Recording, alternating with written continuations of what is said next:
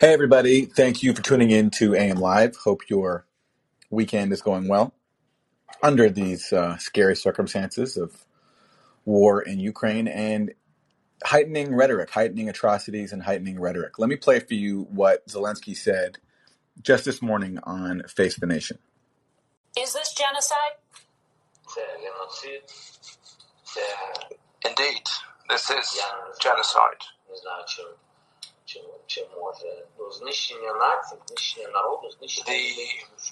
The elimination of the whole nation and the people.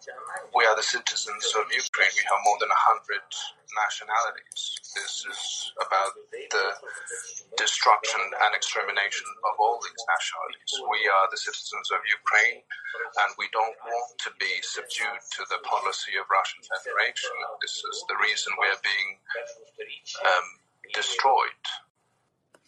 So that's Zelensky saying, declaring today on CBS that what Russia is doing inside Ukraine is genocide. And he's saying this with, I think, the approval of media outlets like CBS, where he said this.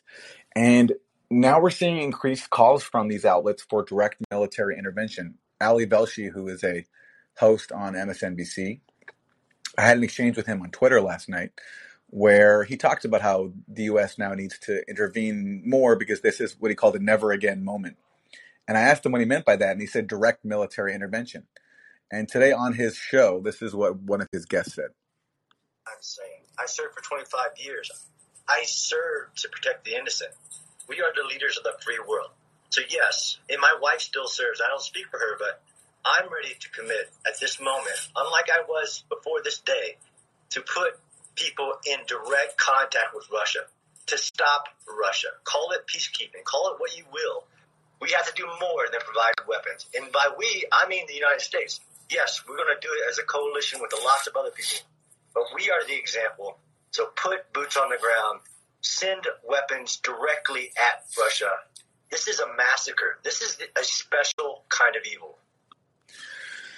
And I think you can find many more examples of that, especially on MSNBC, where Alexander Vindman, if you recall him, he was the hero of Trump's first impeachment. He was basically today downplaying the prospect of nuclear war if the U.S. does what all of these voices are advocating, which is engage Russia directly militarily. Vindman was saying that Russia would be unlikely use nuclear weapons, and that's why he supports it. So everyone just sort of casually advocating policies that could risk nuclear war, but very confident that nuclear war wouldn't break out, and that's why they feel willing to risk it. Well, I certainly don't feel the same way, and we can talk more about that. And so with these calls for increased U.S. military intervention and claims of genocide come new allegations of Russian atrocities. The major one now is in the town of Bucha, and I am skeptical of what we are hearing.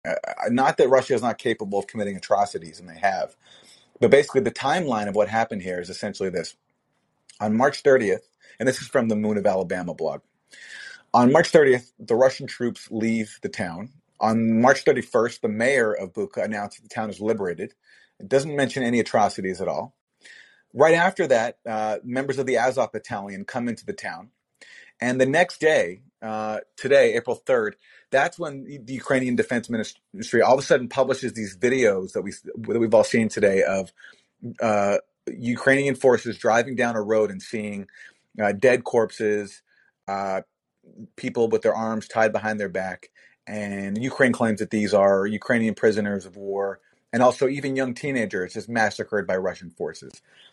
That timeline in between the amount of days that the town was freed of Russia and when we get this video saying that there's all these victims of a Russian atrocity, it just doesn't make sense to me. I'm not denying it. I'm not saying that this definitely means it didn't happen. It's quite possible. But especially at a time of war, especially at a time when all sides are putting up propaganda to justify their aims, it requires caution. And even the New York Times today acknowledged that they could not independently corroborate what the Ukrainian government was saying. And that's the responsible way to report this stuff. And that should be the way forward, especially given the escalating calls for military intervention.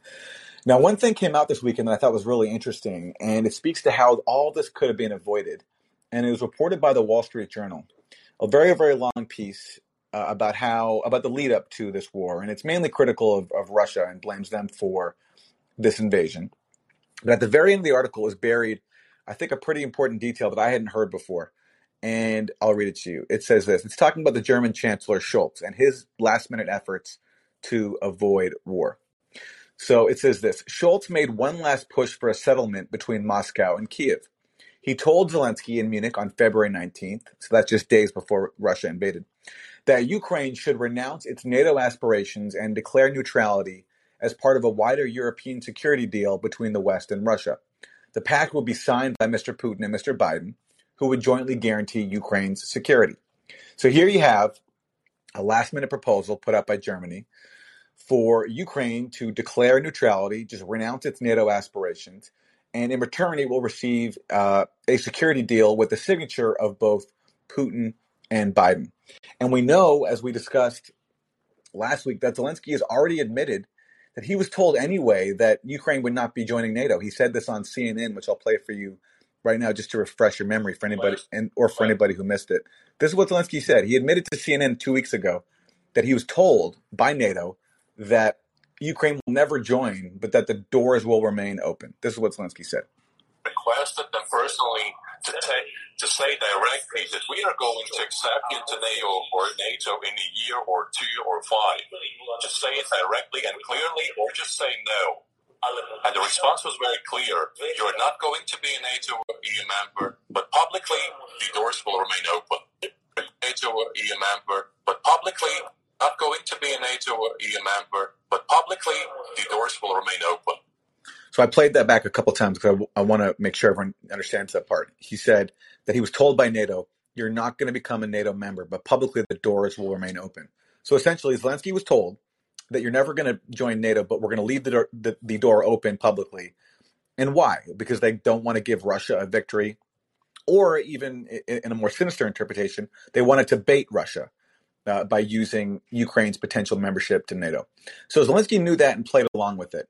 And now we get this reporting from the Wall Street Journal that there was this offer or this proposal from Germany to Zelensky that Ukraine renounce NATO membership, something he was told anyway it wasn't going to get, and declare neutrality. And the Wall Street Journal reports that Zelensky said no. The Wall Street Journal says this.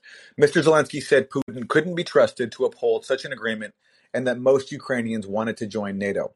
His answer left German officials worried that the chances of peace were fading. And indeed, just a few days later, Russia invaded. After, by the way, the Wall Street Journal also reports that Putin agreed to a summit with Biden and then backed out and then decided to invade. I wish, of course, that Putin hadn't done that. Why not exhaust all diplomatic options and meet with Biden? That could have yielded something. But I also think Zelensky has a lot of explaining to do here. When he was offered this proposal from Germany to renounce NATO, something he was told wouldn't happen anyway, and he declined it. And a few days later, you had the Russian invasion. And now we're dealing with consequences not just to Ukrainians who are dying as a result of this war, but Europe too. And let me read you something from the New York Times. This is from yesterday, an article called Putin reminds the world he still wields a powerful economic weapon. And the article is basically about how, for all the promises that Russia's economy would collapse, that actually hasn't happened. The ruble is approaching a level that it was at pre-invasion, and Europe is still buying Russian energy. And that's because they need it.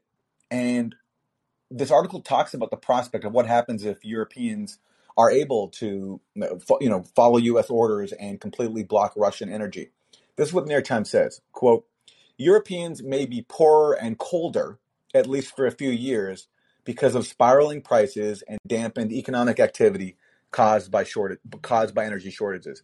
So this essentially is what the U.S. policy is forcing Europe into, a situation in which Europeans are, quote, poorer and colder. And for what?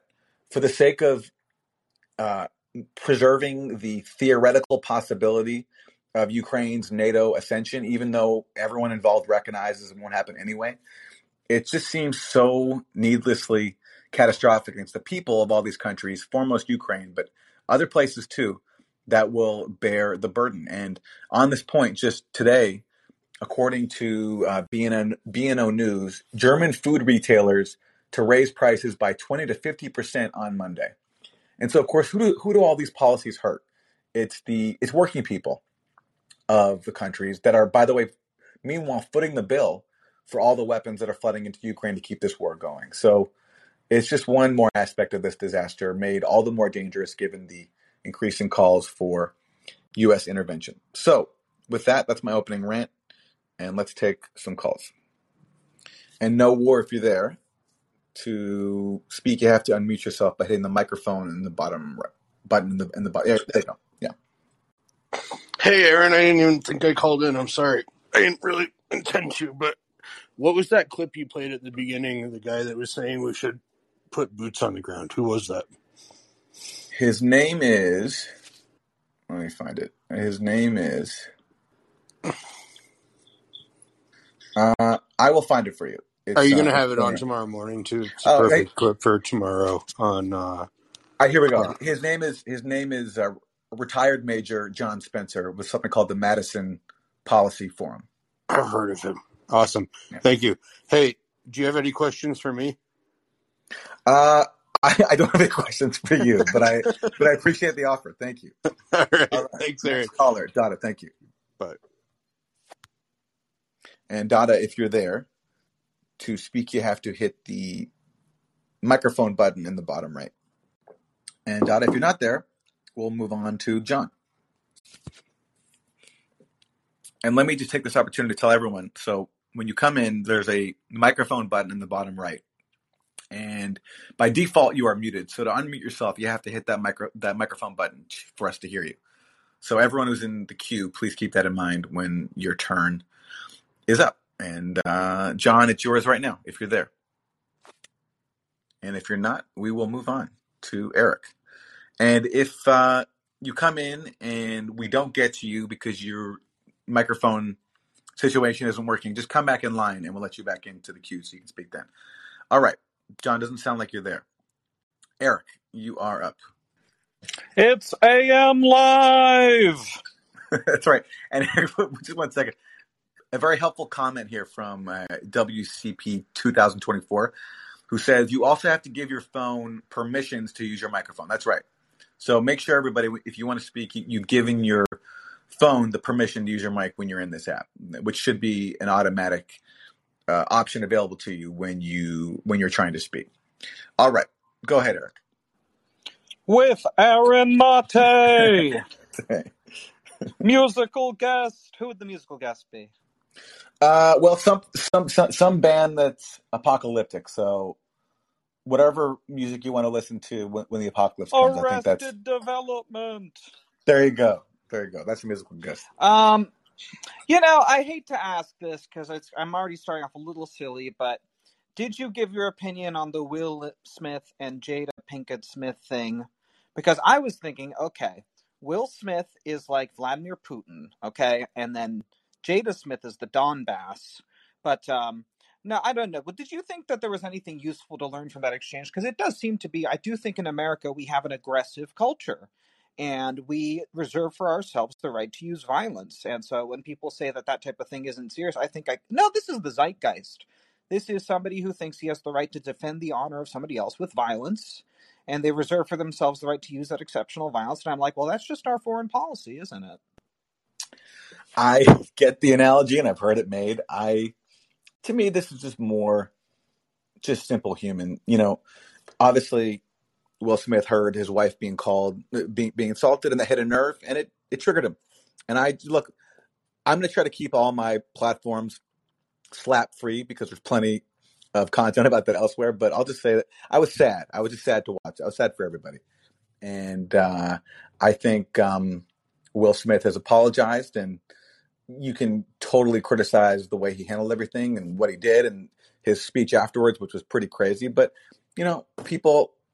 people have faults, people are troubled, and I think I tend to err on giving people like that the benefit of the doubt, especially after they've apologized, which admittedly took too long. But, it's also a sensitive situation. That's his wife that was insulted. So that's all I'll say about it. I have compassion for everybody, and we'll keep the rest of this call today slap free.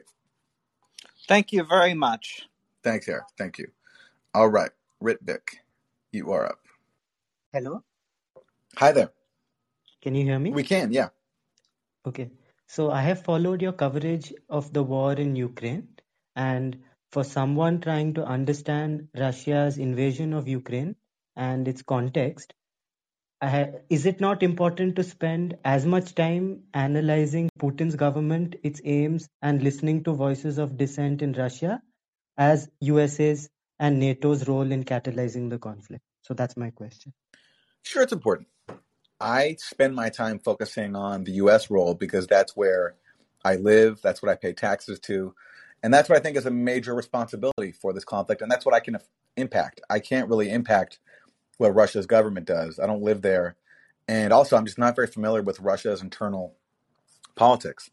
But certainly, yeah, I think listening to the voices of dissent inside Russia is totally important.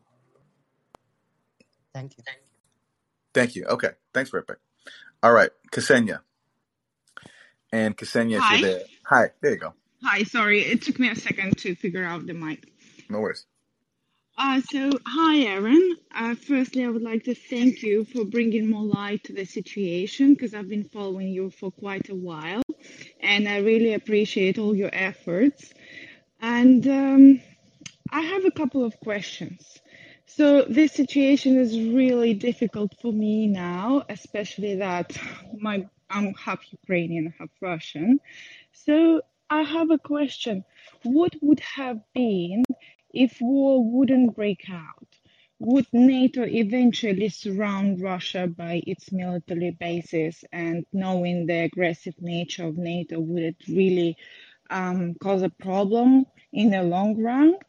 And how could this conflict could have been avoided? Because taking into the account the fact that Russia had a defensive position over the past centuries in general, and its hand of friendship, has been slapped continuously. Because I remember Putin was offering if Russia could join NATO, and they were saying like, oh no, that's not going to happen, obviously, because then NATO wouldn't need to exist if Russia would join it. And secondly, he was offering a lot of things like joining the free trade Lisbon to Vladivostok and things like that. So my question remains the same. What would have been if they would not go with a war into Ukraine? How could it play out? How could it have been avoided? How could it, avoid it, and what would have happened if Ukraine would join NATO in the long run for Russia? Well, if Ukraine would have joined NATO, then as Bill Burns, who's the current director of the CIA now, and previously was the U.S. ambassador to Russia under Bush, as he warned, there would have been war. I mean, Russia has made clear for a long time that Ukraine's membership in NATO is existential and that Russia would take military steps to prevent it.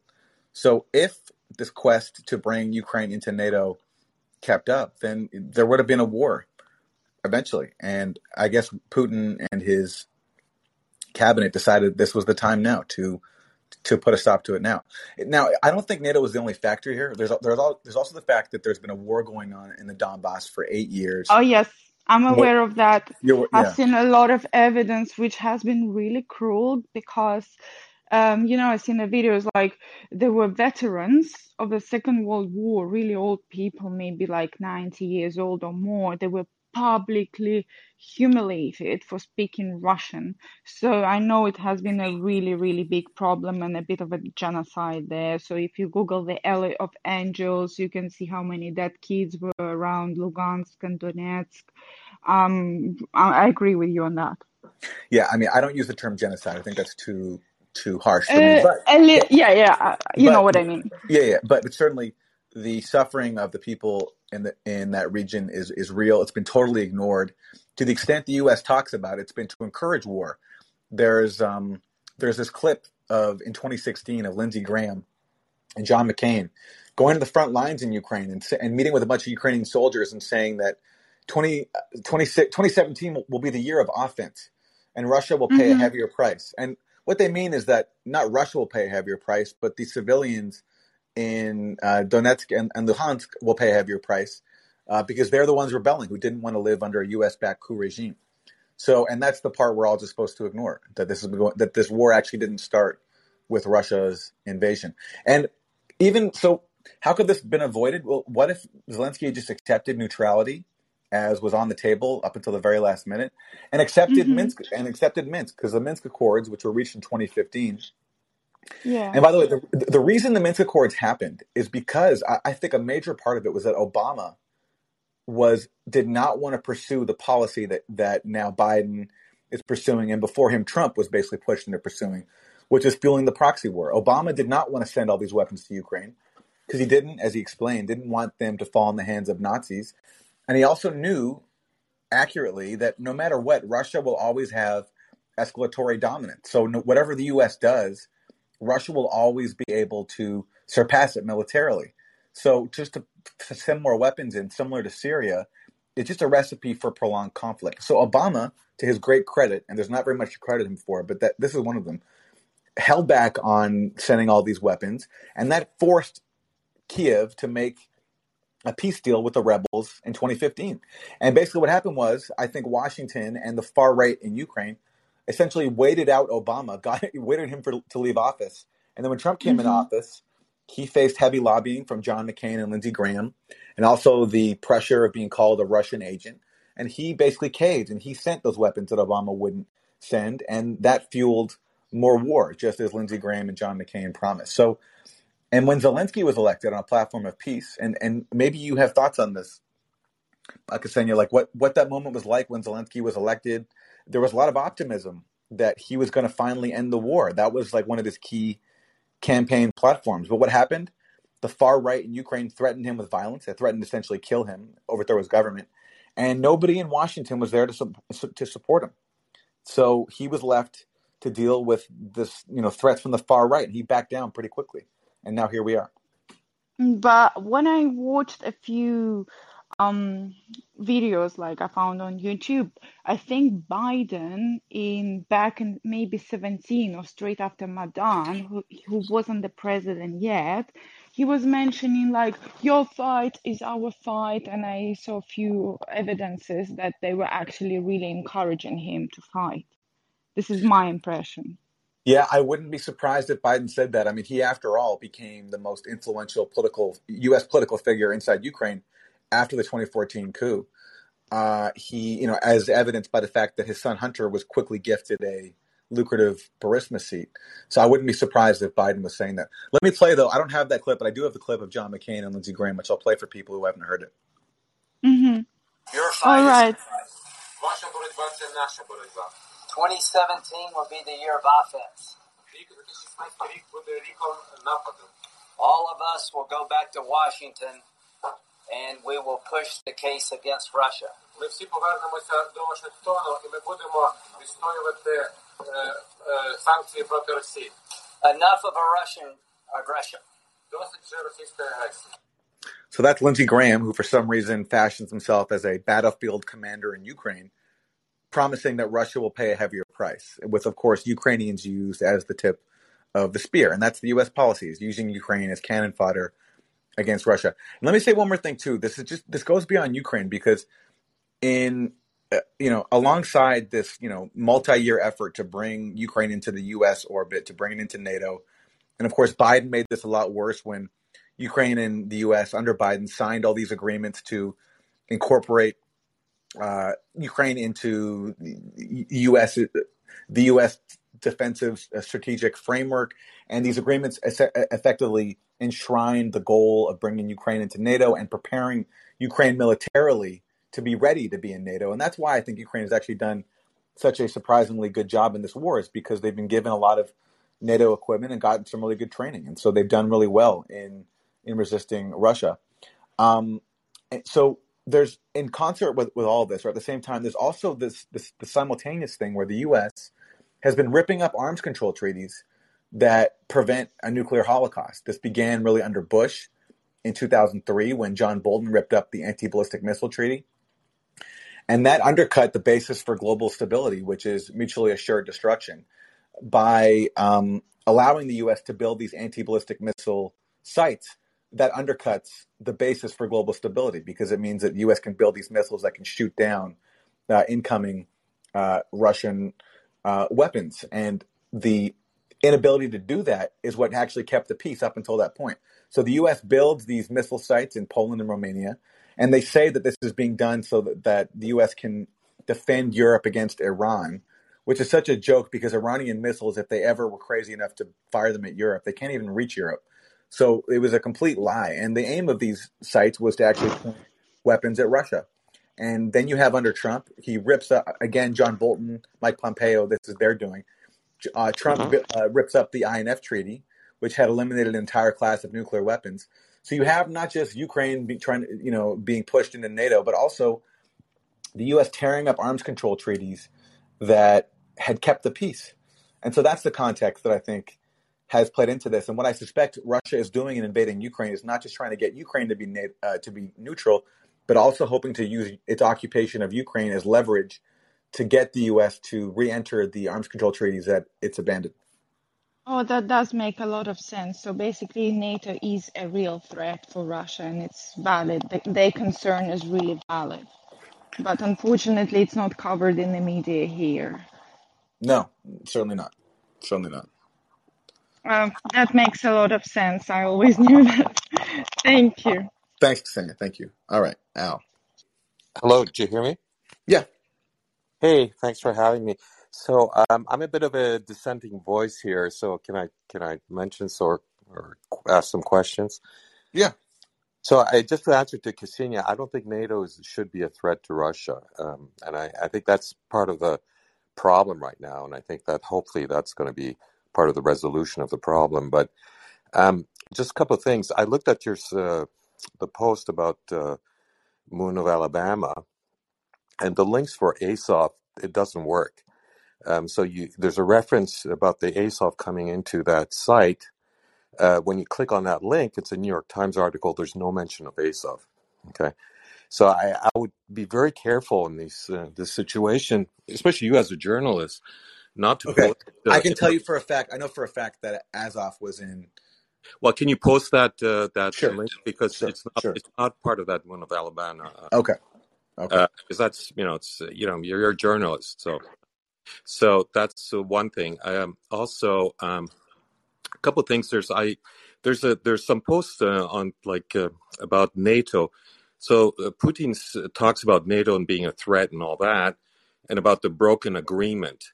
So there's some recent declassified U.S. Information that it's in a book. I haven't read it, but there's a link about that. There's a video. There's a professor from Stanford that wrote about this, and there's also a professor from Boston, and basically, I think there was a diplomatic talk about it. There was no treaty that said that NATO should not be expanded in exchange. East Germany is going to join Germany. That was just talk between diplomats. It was never into a treaty. So I think it's really important to state the facts and not, or even it's disputed amongst historians right now. So I think there's a lot of nuances. And finally, this isn't supposed to be a talk about how Ukraine, about having a neutrality and the discussion. So I think currently the diplomatic discussions between Russia and Ukraine are extremely important. I think that all of us need to pray that this goes well.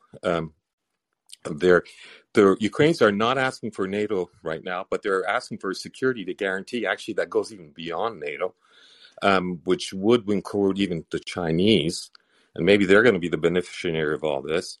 But I just want to say that 2 weeks ago, you were on the Chinese network, and you were saying that there was nothing to discuss. That's quote unquote what you said. And there was a woman with a baby in a cellar in Kiev, and you were telling her basically there's nothing to discuss. But I think there is something to discuss. And I do agree, however, I do agree with you that we shouldn't be interfering with those discussions. I think the United States has been saying very negative and pushing for, aggression and all that. We should just leave the Ukrainians, let them discuss it out with the Russians.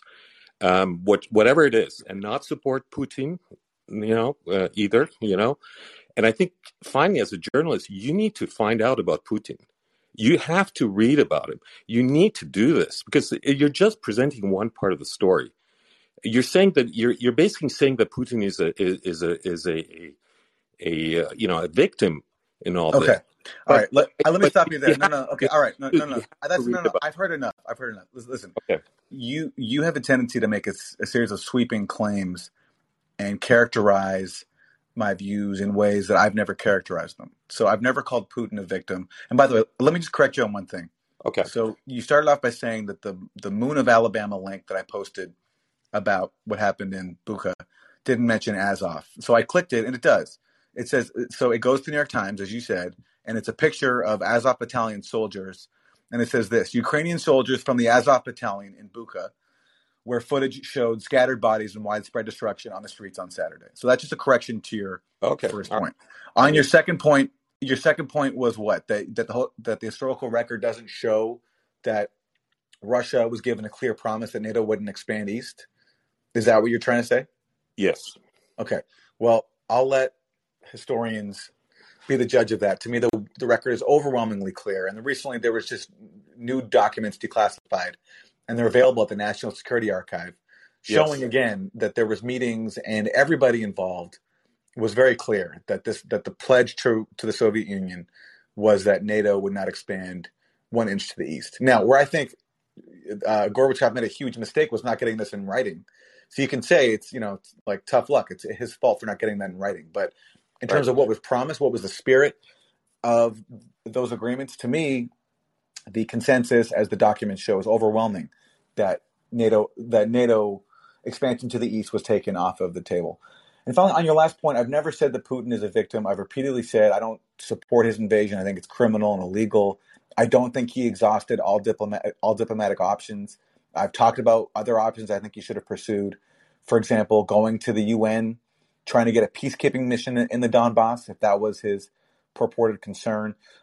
Making the case publicly, making this case to the American people, saying, "Look, this is the situation I'm in. These are my concerns about NATO expansion. These are my concerns about that your government is not pressuring its client in Kiev to implement Minsk." He could have done all these things, so he did not, in my opinion, exhaust all the options he had. He could have used his pipelines as leverage to say, all right, unless we get movement on Minsk and neutrality, I'm going to have to cut off energy supplies to Europe, as he's basically doing now when it comes to asking people to pay for Russian gas and rubles. So I've never said he's a victim. I do think, though, what I have said, though, is that the war didn't start when he invaded and that Russia's security concerns are legitimate. And that latter point is not controversial. It was once accepted wisdom, including from Bill Burns, who's now Biden's director of the CIA. I mentioned when he was the ambassador to Russia, he wrote that memo that we know from WikiLeaks saying that for all of Russia, Ukraine and NATO is a red line and it's a legitimate security concern. Those are his words. So that's where I'm coming from. And you're fine to interpret it. No, but can I mention something? But that's actually where I stand. No, I agree, and you're pretty consistent. But it's a multipolar world, and there's 100 million people in Eastern Europe that disagree with you. They also have a security concern, and it's different from the West, and it's different from Russia. And I think that has to be acknowledged, and it's not being acknowledged. It's we're back to Yalta, where the U.S. decides with Russia the rest of the world. There's 100 million people in the middle, and it's that bipolar world is over. And I think the concerns of this middle part of the eastern part of Europe has to be taken into account, and it's not being accounted. And so that's going to be my plug. But I appreciate you taking my call. Okay, thanks for the call. Bye. And now joining us from Ukraine is Serge. Hello, Serge. Hi, Aaron. Hi, Serge. Everyone. How are you? Oh, we're doing fine, thanks. Still everything okay in Zaporozhye. I just wanted to say something to the previous caller, Al. He says that we're not living in a bipolar world. I think he's mistaken because we've always, for the last century, we've been living in a bipolar world. which is divided between the West and the East, basically the US and Russia. And you can think that Europe is really making some calls here, but basically Europe is obligated to do whatever the US says. Now, the US says now that they shouldn't buy Russia's gas and oil. And we're now hearing from people from Germany and Italy that their factories and basically all the heavy industry is under great scrutiny because they don't have enough oil and gas to function. While the US at the same time, we're hearing now that they've actually increased the import of oil from Russia. So the only thing I think is going on right now is that we have this polar change, and maybe it will shift from the US to somewhere else. But we will still live in a multipolar world and probably bipolar. Yeah, that's regarding that. Sorry. So in the beginning, you talked about, you said Bucha. I'm afraid it's pronounced Bucha. And I think... I'm sorry. I knew I was getting it wrong as I was saying it, but I anyway, so thank you for the correction. Yeah, that's totally fine. I just think that by mispronouncing it, you're missing one very crucial point, is that, we're getting such huge news, which some people are now saying, like, it's Serebrenica from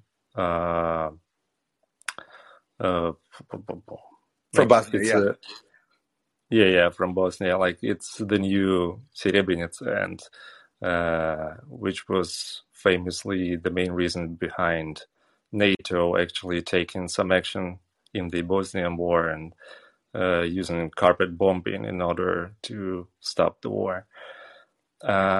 And we are now being told that it's like this new Srebrenica, which is this massacre of Ukrainians in Bucha, and which sounds very similar to the word butcher, which Biden, of course, used to describe Putin. So now I've heard that many Western media are now using this, like to say that Russian butchers are butchering Ukrainians in Bucha. So it's like this buzzword now.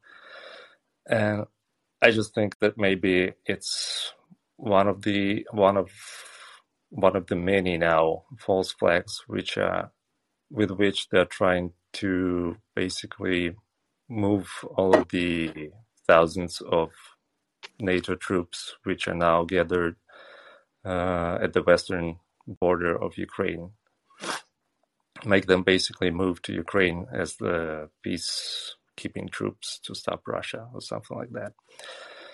And as for Bucha, yeah, I agree with you that the timeline is very strange and seem off. Basically, Bucha was closed down after March 30 or 31, and after that, we didn't hear anything from there. And now, April 3rd, we're hearing that there are multiple bodies on streets, but, Bucha's mayor said that everything was okay and we are free from the occupants. But now we're hearing that actually everything was very bad and there were multiple dead bodies all over the city. But another crucial point that many analysts have now pointed out is that many of those bodies have white arm bandages, which signify that these people that were killed were actually allies to the Russian troops, which are now can probably be called like collaborators with the Russians. So that might be the reason why they were killed by the Ukrainian forces, which came in after the Russian forces decided to leave the town. And there's also footage of people being tied down in some basement. They were probably used to get information about Russian troops or something like that. But in all of those footages, you can see that people have white bandages on their arms. And as we know, all the Ukrainian forces and all the Ukrainian territorial guards use either blue or yellow arm bandages to signify their allegiance. So those people with white bandages are definitely would have been definitely considered enemies by the Ukrainian forces.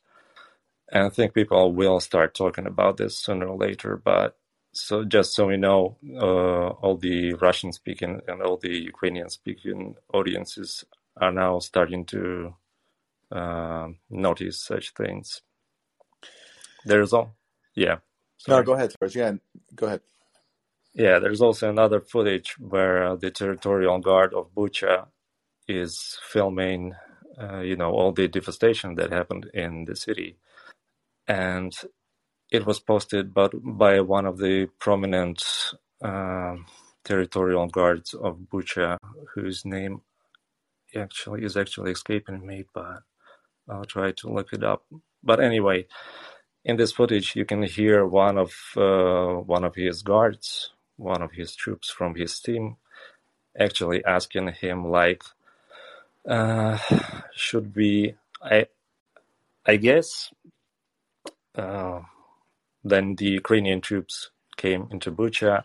There was a curfew going on, so no civilians should be walking on the street. And you can hear one of the team members asking the leader of the territorial guard if they should shoot anyone who's not wearing the blue arm bandage.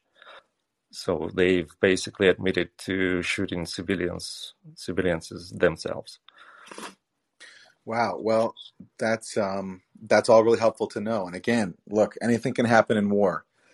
And so that's why I just stressed it's just important not to take anything on faith, and all allegations, no matter which side they come from, have to be verified. And again, what we're seeing again today, as it happens so often, is one side, the Ukrainian government side, makes a claim, and it's just accepted on faith, even though it can't be independently verified. And just the fact that the Azov battalion is there and involved, that to me raises automatic red flags. But I hope more evidence comes out. I'm sure it will, because it's happened a lot already, where we get these explosive claims in this war, and then they turn out to be false. So we'll see. And Serge, I really appreciate you as always calling in to share with us your knowledge. So thank you. Yeah, thank you. We'll see. Yeah, thank you so much. Goodbye.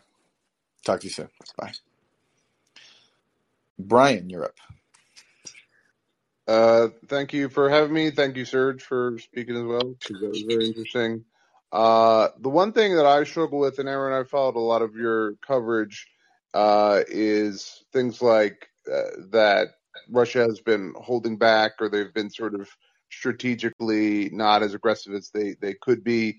That seems to be sort of the most opposed idea in the media in a certain way. So I'm curious as to your thoughts on that strategy. Do you think that the people who do say that Russia's been holding back or not as brutal as they could be hypothetically are underselling it in some way? Do you think there's sort of an in between the two, or just kind of what are your thoughts on the scale that they are attacking rather than what they could be?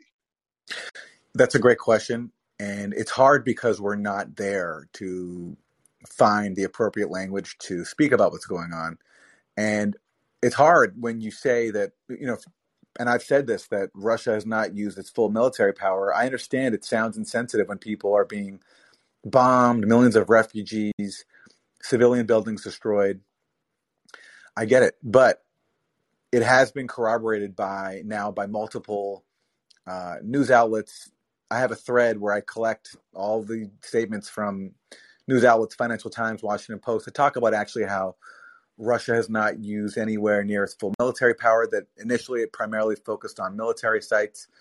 And there was recently this article in Newsweek by William Arkin where he spoke to an analyst at the Defense Intelligence Agency, which is the Pentagon's intelligence wing, and also to 2 retired Air Force officers who have access to the intelligence. And all of them said the same thing.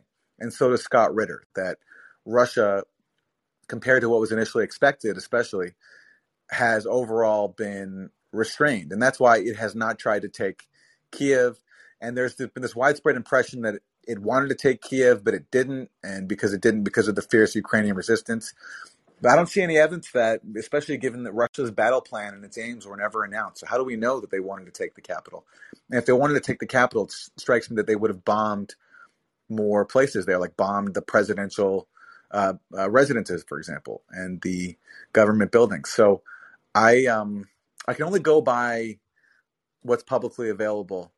But another complicating problem, and this came out in the Washington Post recently, there was an article in which the Washington Post also acknowledged that the Ukrainian strategy has basically to place military targets everywhere in Ukrainian neighborhoods. And the point of the article was to say that this will make it difficult to prosecute Russia for war crimes because Ukraine, in the words of the Washington Post, has essentially made everywhere a military target. That's what they said. So and I'm not there to verify these claims either way, but when you have that level of mainstream acknowledgement across so many sources, to me, it strikes me as pretty plausible.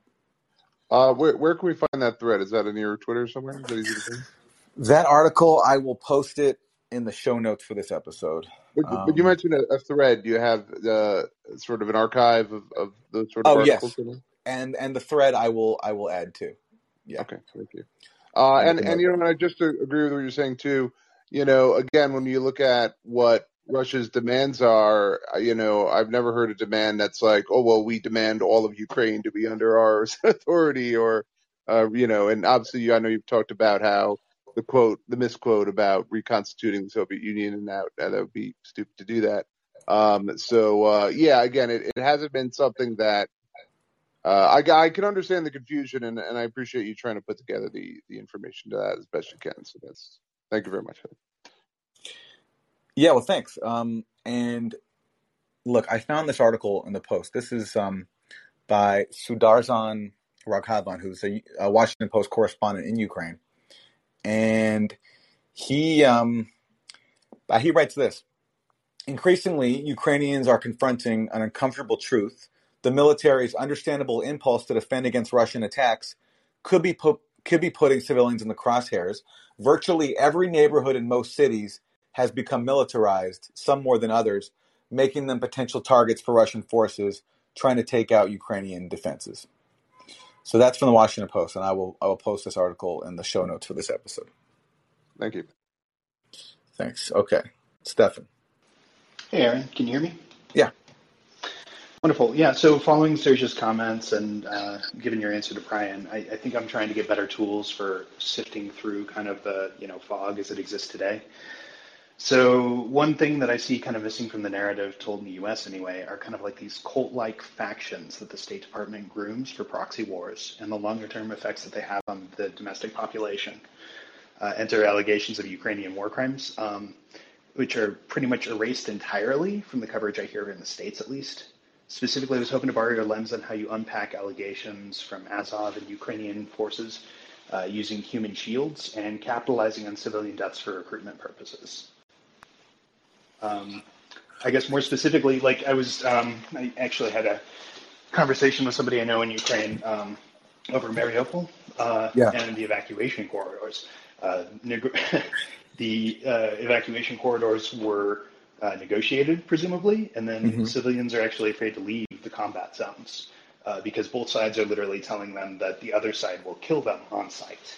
Right. So how do you discern the truth behind, civilian deaths without the forensics? And do you think that there will be a time when there's an international effort to exhume people and see if the mass graves are filled with, NATO or Russian style ballistics and armaments? Yeah, I generally find that the truth comes out afterwards, that during the war itself, it's very difficult to find out. So that's why I'm hesitant to weigh in either way. But what you say there about civilians being warned by both sides that the other will kill them, that strikes me as totally plausible. And it strikes me as totally plausible that both sides commit atrocities. But it's very difficult in the moment to find out, because especially for those of us who are not there, I mean, we have limited insight. What I will say is that in a place like Mariupol, you had this allegation of a Russian bombing of a theater, and that kind of like, to me, the evidence has not borne out for that yet. It could be true, but there was an article about this at the Gray Zone by my colleague Max Blumenthal, which I'll post, and he went through the evidence as to why this could have been a false flag, that Azov could have bombed it. And I'm not endorsing that view for sure, but I certainly am not ruling it out, because the evidence that he marshaled, I thought, was certainly, he made a very plausible case. Yeah, fair enough. Thanks. Yeah, I was just kind of curious, like how you sort through it in the interim before there's actual proof and evidence, right? Is you can maintain a suspension of disbelief, on either side. Yeah. But like, what tools do you have to, really investigate it? Are there specific sources you just know to follow, or like how do you do that? Yeah, I mean, I follow the approach of just not making sweeping conclusions on cases that I haven't deeply investigated. And and it's hard to know who to trust. If Russian state media says something, can you trust it? No. I mean, you have to have an independent source, and that's just very hard to find. So I think you have to just accept that in some cases, you're just not going to know what the real story is, at least for now. Got it. Thanks. Thanks, Stefan. Okay, Matthew. Hi. Hello, Aaron. Hi. Okay. Two questions. It's very possible that this was a false flag event to allow for NATO intervention. In fact, it's it's increasingly likely by the moment, and it's possible that Zelensky, at the very least, gave his consent to this if he was in the know about this. Mm-hmm. And if so, he automatically loses points from a moral perspective. That being said, is it possible that there's going to be more false flags in the future as a possible chemical weapons attack, which Biden has stated to be the red line? Do I think it's absolutely it's possible. I mean, the playbook has already been laid down in Syria, and there's been a lot of the same people, or some of the same people, who are been involved in promoting what I think were false chemical weapons allegations in Syria have been involved in Ukraine. There's some British characters who have been especially involved in this, who absolutely collaborated with insurgent groups in Syria and were instrumental in making allegations against the Syrian government that I think have turned out to be false. And these people have been active in Ukraine. And just the playbook of all of a sudden the Biden administration starts warning about false flags by Russia right after this controversy with the biolabs comes up. It's just, the timing to me is too suspicious. And it's totally fair to speculate about this, and that there being people inside NATO countries, not just the U.S., that want to preserve the option of a U.S. military intervention. And so accusing Russia of a chemical attack is the way to do that. But whether it actually happens, I have no idea. But certainly the playbook is there.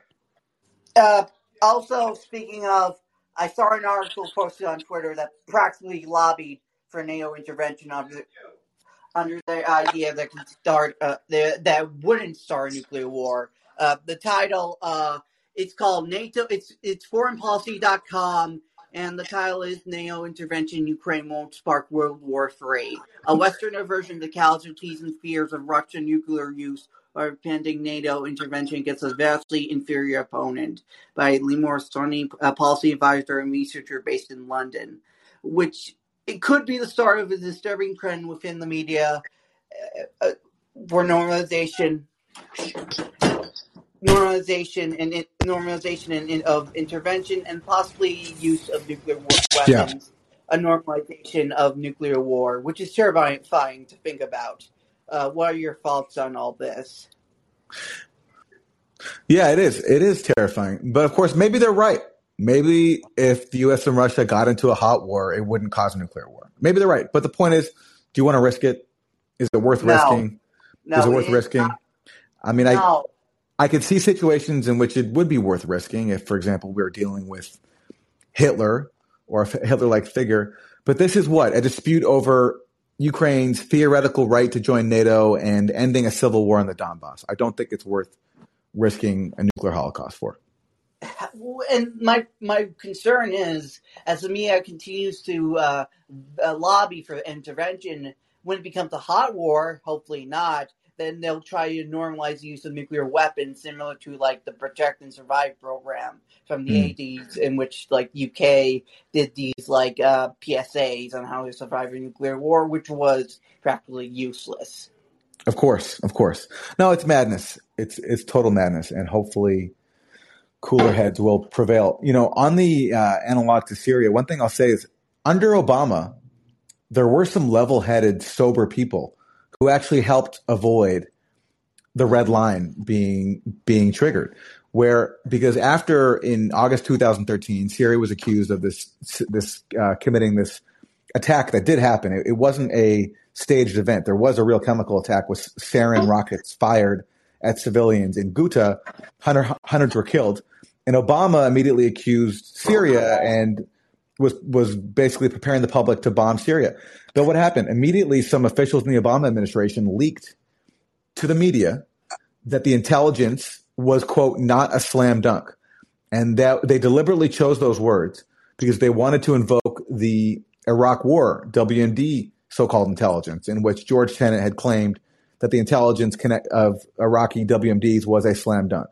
So some sane Obama officials leaked to the media in an obvious bid to stop a disastrous U.S. bombing of Syria on behalf of al-Qaeda, essentially. And they helped prevent the war. They helped prevent the airstrikes. Are people like that left over under a Biden? I'm not sure. We've had a couple of leaks saying that from the U.S. side, and they came from the Pentagon, which always in these situations is a lot more level-headed than the political appointees in the White House and the State Department, saying that the evidence wasn't there. So hopefully there are more of these types that are still left that are able to. I think they are. restore I think sanity. they are personally. Personally, I think they are. Let's hope. Matthew, thanks for the call. Thank you. Michael, you were up. And Michael, if you're there, you have to. There you go. Yeah. Hi. Hey, how are you doing? First off, hats off to you, man. Disrespectful way that people approach you, really frustrating for somebody who wants to be, who are you to, like, you're the guy that's going to break, Al. So. Well, hey, that's fine. Anyone is welcome, even if they have criticism. And in fact, I do think that debate makes these things all the more lively. So I appreciate anybody with criticism, and they're welcome. It's totally fine. But I appreciate your words too. So thank you. Yeah, no, I appreciate your wisdom. I'm learning a lot, and I'll tell you that. Then I became a additional donor to Katie Halperfer, and I probably speak for a lot of people. The reality of elements in neighbor asked me in reference to the objectives and the reason that I have some knowledge it could fit in the thimble because what do you think about how there's no anti-war message coming from any corporate media outlet? There's no updates on the POX or analysis of what remains to be done so that a peaceful ceasefire can come about more quickly. There's no big story about the ceasefire in Yemen, and I'm just curious what you found to be the most efficient path to communicate the reality of your experience and what you know. Wow, that's a tough question. The media has always been pro-war and always manufactured consent and always severely constrained the space for dissent.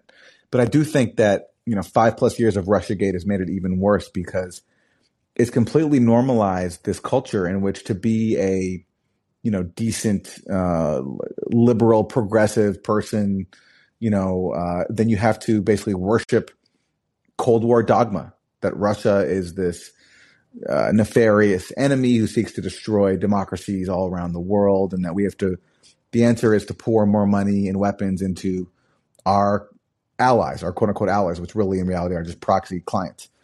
And we have to expand NATO. We have to worship the CIA and the FBI. No matter how many times they get caught lying to us, no matter how many times they make incredibly ridiculous claims like Hunter Biden's laptop being Russian disinformation, and the level of narrative obedience where, look how long it took for everyone to admit that, oh yeah, the whole Hunter laptop thing, that was actually real. It took well over a year. And even now, many people who are the worst culprits aren't owning up to it. So it's difficult. Like we're living in essentially a Orwellian media system, and it's very hard to pierce it. And the only way, like the counterweight to it, is just to be unapologetic in speaking the truth. You know, people who dissent, there's like this, and you know, with all the name calling we get, and in my case, people have accused me of being paid by Russia and working for foreign governments, all this crazy stuff.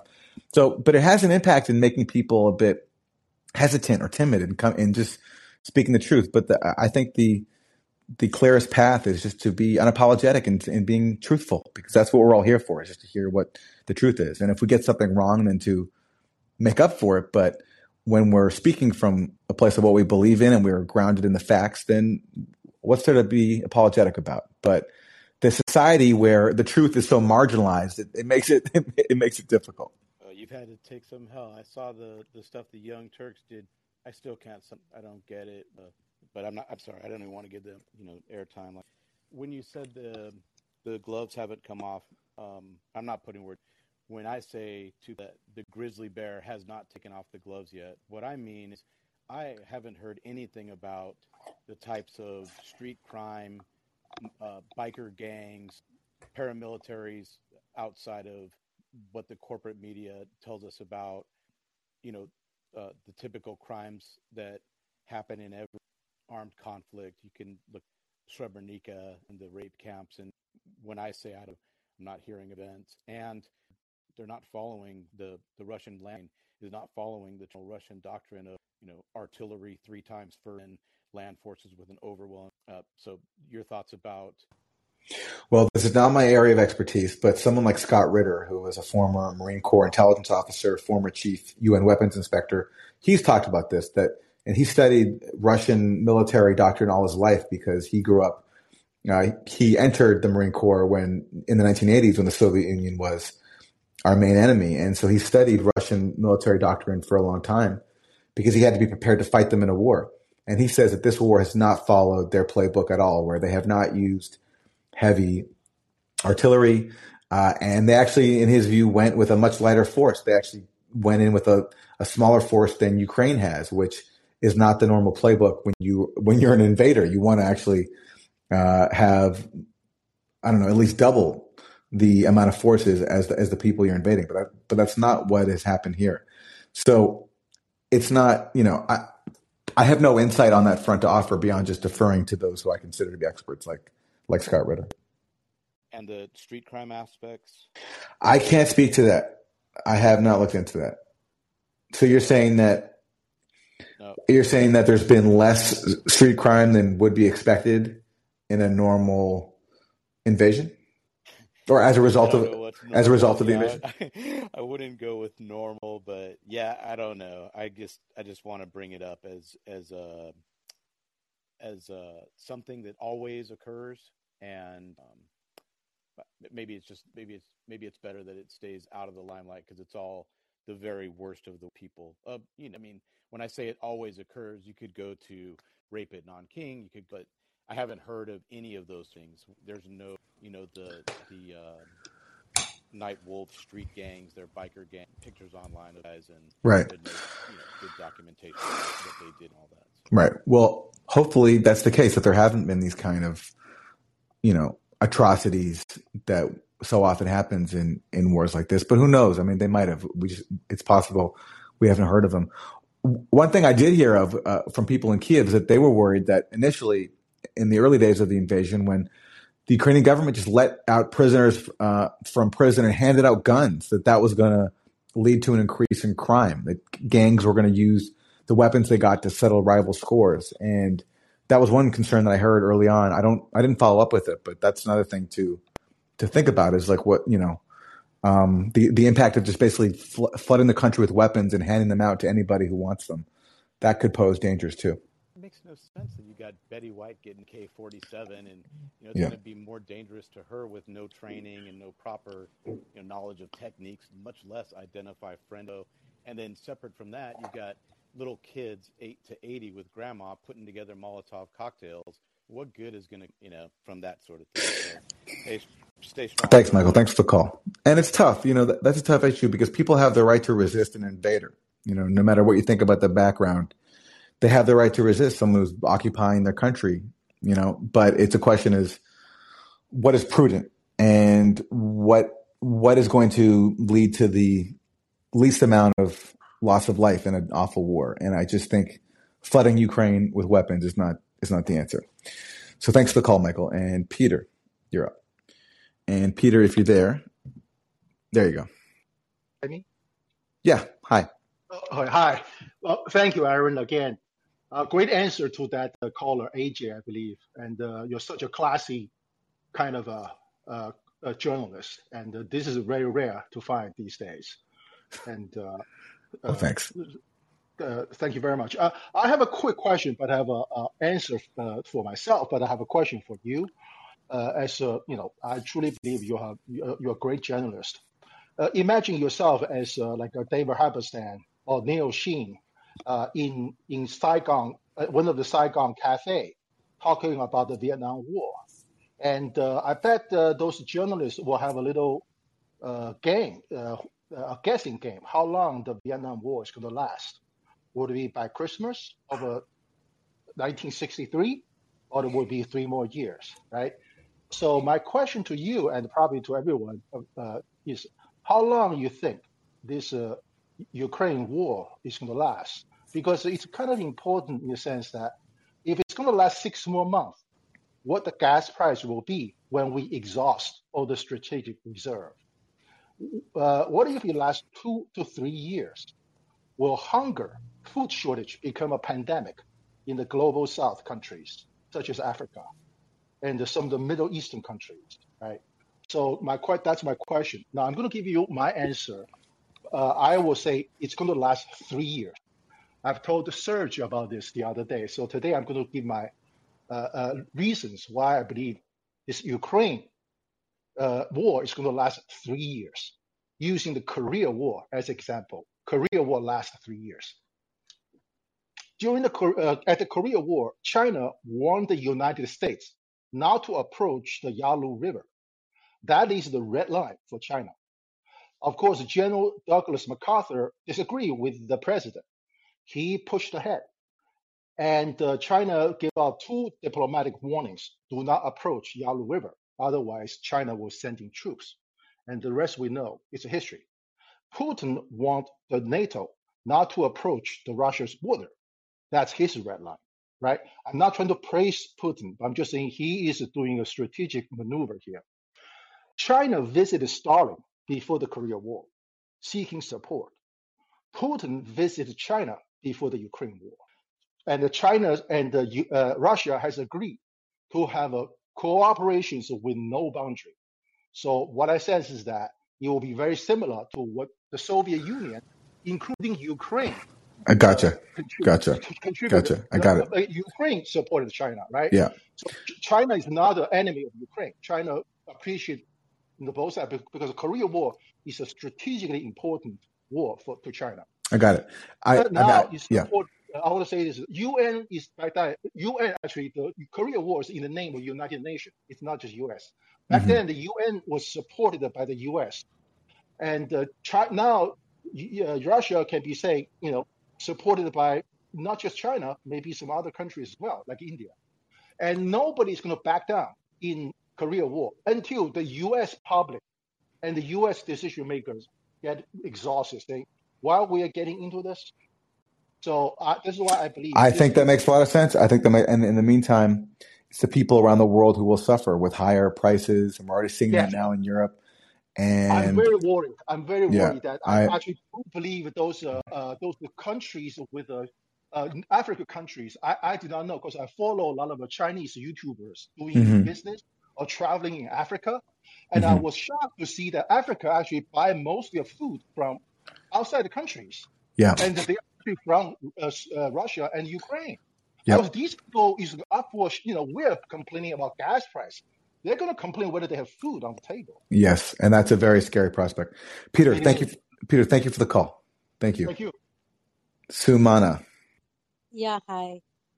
Can you hear me? Yes. Yes. So, to a couple of questions by previous callers, you said that, you're mostly addressing US policymakers, which is why you focus on US foreign policy, which includes NATO expansion.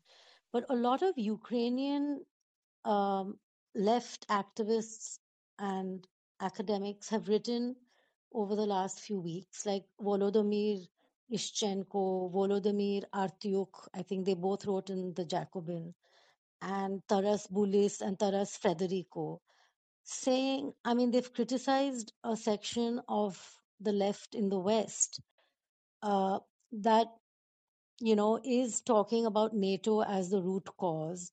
And the reason they say that is that that's not their experience.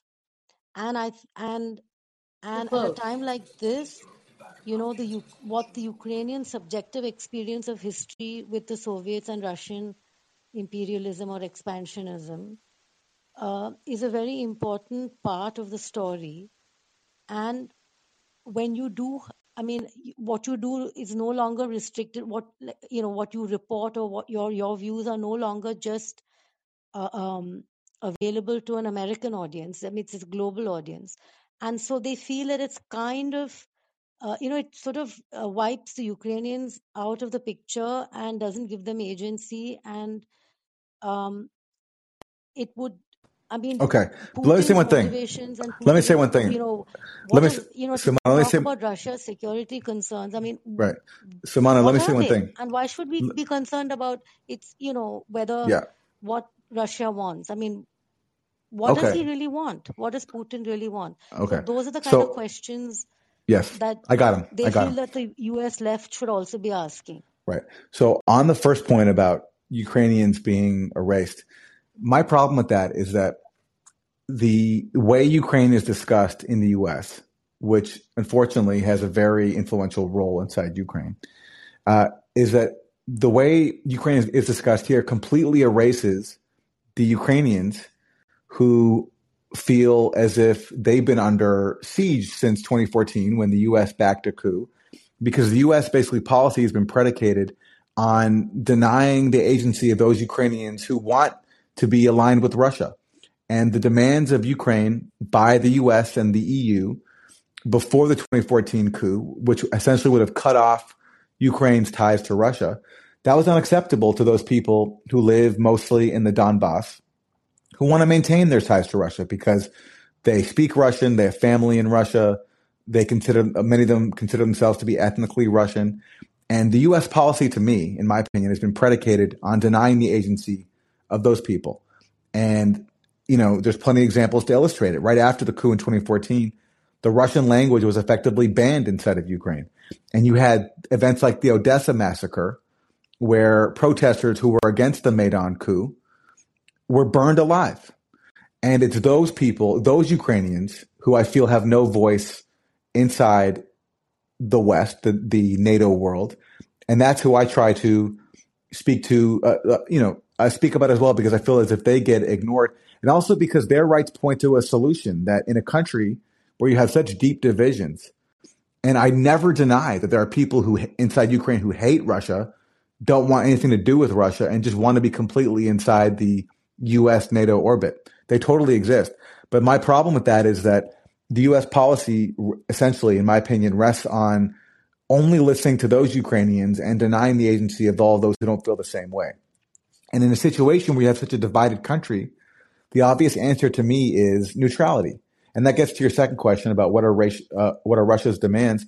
Russia is not demanding that Ukraine join a Russian-led military alliance or a Russian-led trade customs union. That was back in 2014 when the coup happened. Russia was actually amenable to three-way talks, to having basically a free trade zone between Russia, the EU, and Ukraine.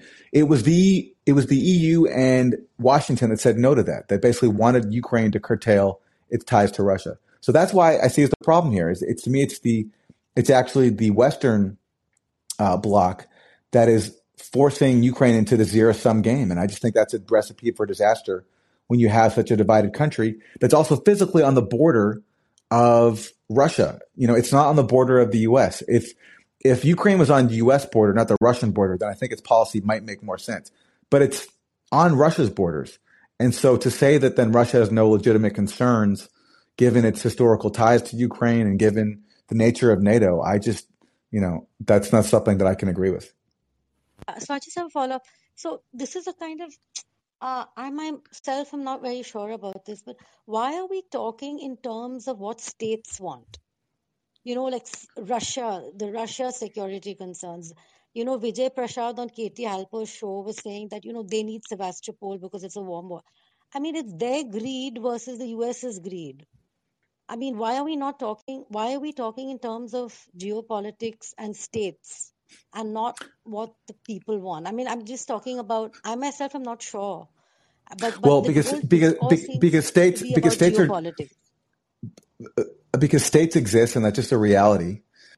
I mean, many people would not want to have any states, and I'm sympathetic to that. But in the real world, they exist, and so unfortunately, what they want has to be taken into account, or else we just have, or else then we can't get anything done, and only and in that situation, only the most powerful states will be able to have anything.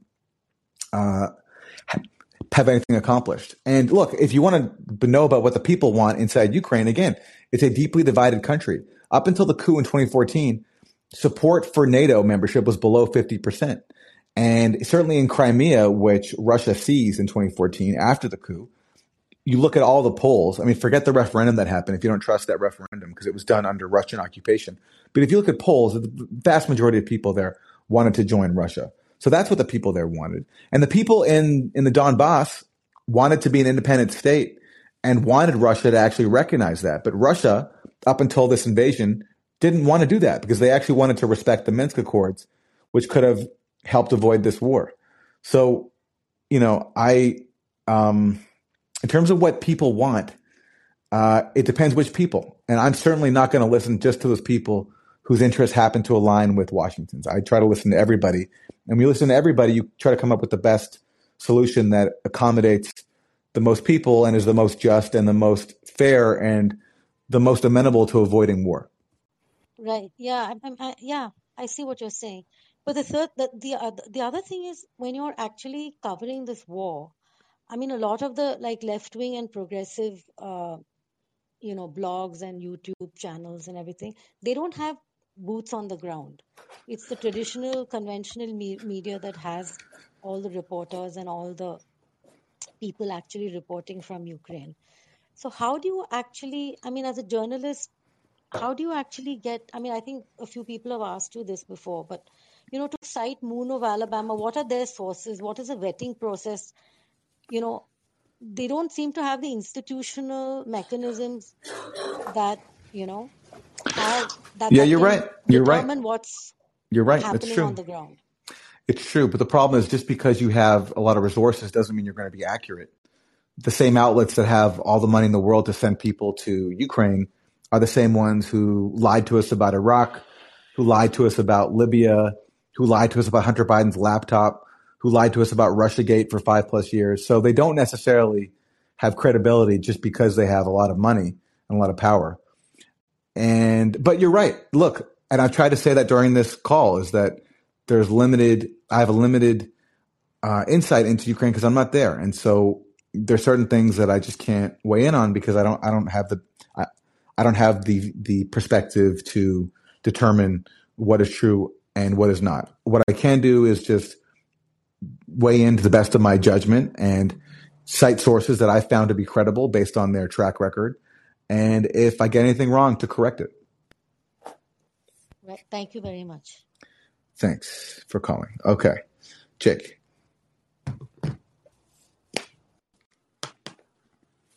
And Jake, if you were there, there is a mute button in the bottom right. And if you're not there, we'll move on to Tim. And Tim, I can't hear you. Can other people hear Tim? Okay, Tim, for some reason, I'm not hearing you, even though I see that you were unmuted. So let me just try to put in my headphones here. Let's see if that helps.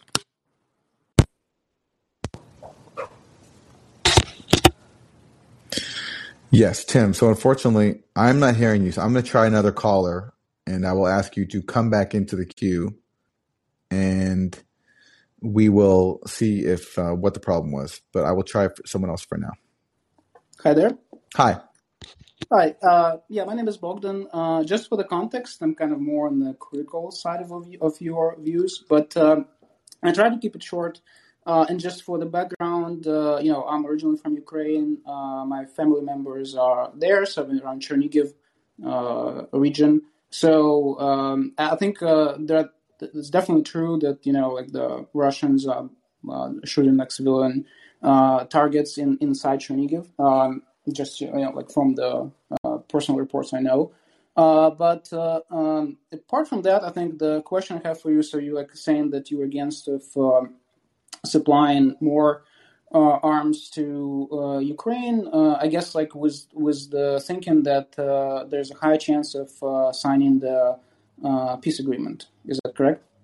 That Well, no, I'm against arming Ukraine for many reasons, including that I just think Russia has escalatory dominance no matter what the U.S. does. So pouring more weapons in, to me, just strikes me as a recipe for disaster and just to prolong the war. Because no matter what is given to Ukraine, I think Russia will always have superior military force that it can use.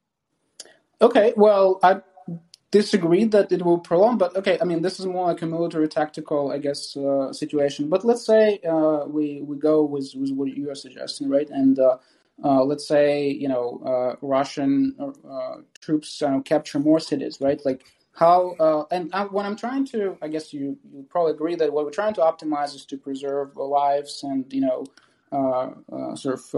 the well-being of people in Ukraine. If that's our goal, I just don't see how losing Ukrainian forces losing the war and Russia capturing more cities and basically proclaiming those being a Russian territory, how that saves lives. So let me ask you: what do you think Russia's goal is inside Ukraine? To me, Russia's goal is enforcing the terms that it had asked for before the war, which is basically Ukrainian neutrality, not joining NATO, right, and ending the war in the Donbass. So implementing the Minsk Accords. Yeah, that to me is Russia's main goal in terms of what outcome it wants to achieve. Do you agree with that? What do you think Russia's aim is? Yeah, I think from what I'm reading, and I'm not like a professional politician or anything, but from what I'm reading, the stakes are higher. I think that will be actually neutrality and the Donbass and the Crimea. I think that will be actually considered a loss in the eyes of the, let's say, Russian people who pro-war, right?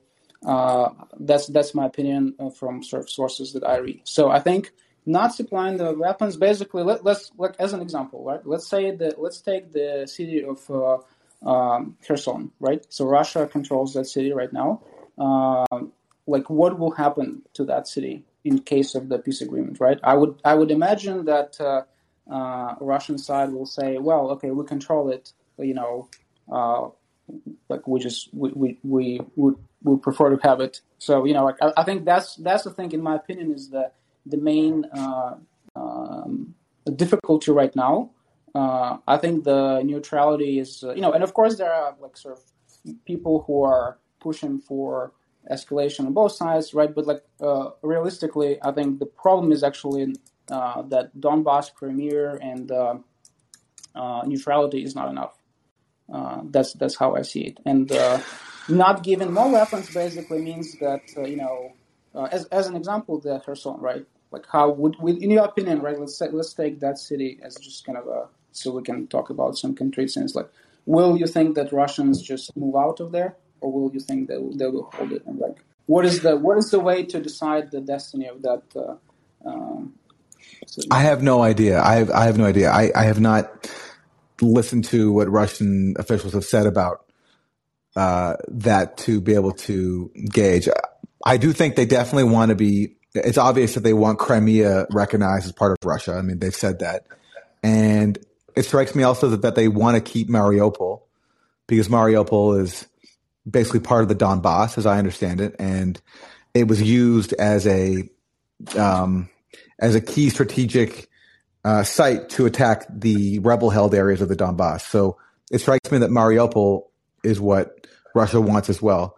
But as for other places, I don't know. That's I don't Well, have. I think that's though the somewhat of a problem of saying, let's not arm Ukraine, because it actually there's a high chance that will actually prolong the war. Unfortunately, I mean, and you can optimize, I guess, for different sort of objectives, right? Like, I'm not talking about like geopolitical U.S. interests or other interests, right? But just like right now, for example, the negotiations are going on, right? We are trying to estimate, what will happen, what are the, realistic demands, and, how actually this agreement will be implemented, because I think that's actually quite important. Like, even, for example, from a perspective of, like, let's say, given Donbass, right? Okay, how is that given is going to happen? I mean, basically, from my understanding, there needs to be a change in the Ukrainian constitution. So is Zelensky, he doesn't have a power to do it. I think Parliament has, but, I think I think the referendum is probably a better way, but you can't have a referendum right now, right? Yeah. What's your sort of take on that? Yeah, it is hard to have a referendum when you're under occupation. It's impossible. And but so that will have to be arranged. But again, the alternative is what? Just more war. And if you're saying that basically Ukraine getting more weapons might put it into a better negotiating position, I mean, maybe you're right. And certainly, again, Ukraine has the right to get weapons and to fight back. I just don't think, given the military situation, that it will do anything but just kill more people and lead to more unnecessary loss of life, especially when the solution seems so obvious to me, and it doesn't seem like what's worth destroying a country for, which is basically Ukrainian neutrality and ending the war in the Donbass. I wish Russia hadn't gone about it this way, but that outcome to me strikes me as not unrealistic and not unreasonable. That Russia has concerns about NATO expansion and has concerns about this war that I think you can fairly say the Ukrainian government was not willing to end, which is the war in the Donbass. And so there has to be a way to end it. To be honest, like the Donbass, I think that requires like a longer discussion. You can go read the Wikipedia page. It has like, details, So I think ending the war in Donbass that is basically fought by, literally Russian troops and citizens who came in from Russia, right? I mean, there are a lot of nuances there, right? I don't think there are, but where I would disagree with you is, yes, Russian forces have come in. Yes, Russian forces are backing up the rebels, but I do think this is a local insurgency, that those people there are actually indigenous to the region, and they've certainly received Russian help, but their concerns are real, and they are a part of Ukraine, and they felt strongly enough against the Ukrainian government in 2014 after the coup to rise up.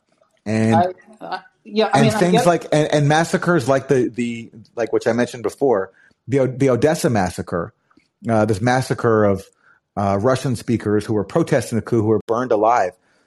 Events like that happened, and they have consequences, and they have made people in the Donbass feel as if they're under attack and as if they want their own region, because the government in Kiev, they feel, will not respect them. And that's why Zelensky to me is such a tragedy, is because he was elected on a mandate that everybody could get behind. Everybody was excited that he was going to actually bring peace, and he hasn't. And now instead we're in this situation. I think you're missing a lot of key aspects of this since, and I'm not gonna, I'm not sure there's time right now to really discuss the Donbass. I mean, this can be, like, as I said, just an hour-long discussion. But one point that I want to say for your argument, right? So look at people who actually left Donbass, right, and who went to Kiev. I have people on the ground. There was a huge wave of people who moved away from Donbass and to other parts of Ukraine. Right now, like, you can find stories right now, right, that people who left Donbass are getting bombed again by Russians in, like, Kharkiv, and they say, like, this is the second time we like getting destroyed by Russian, right? And they were like literally from Donetsk, right? And like I don't doubt that at all. I don't doubt that at all. And I've heard similar stories from people that I know. right.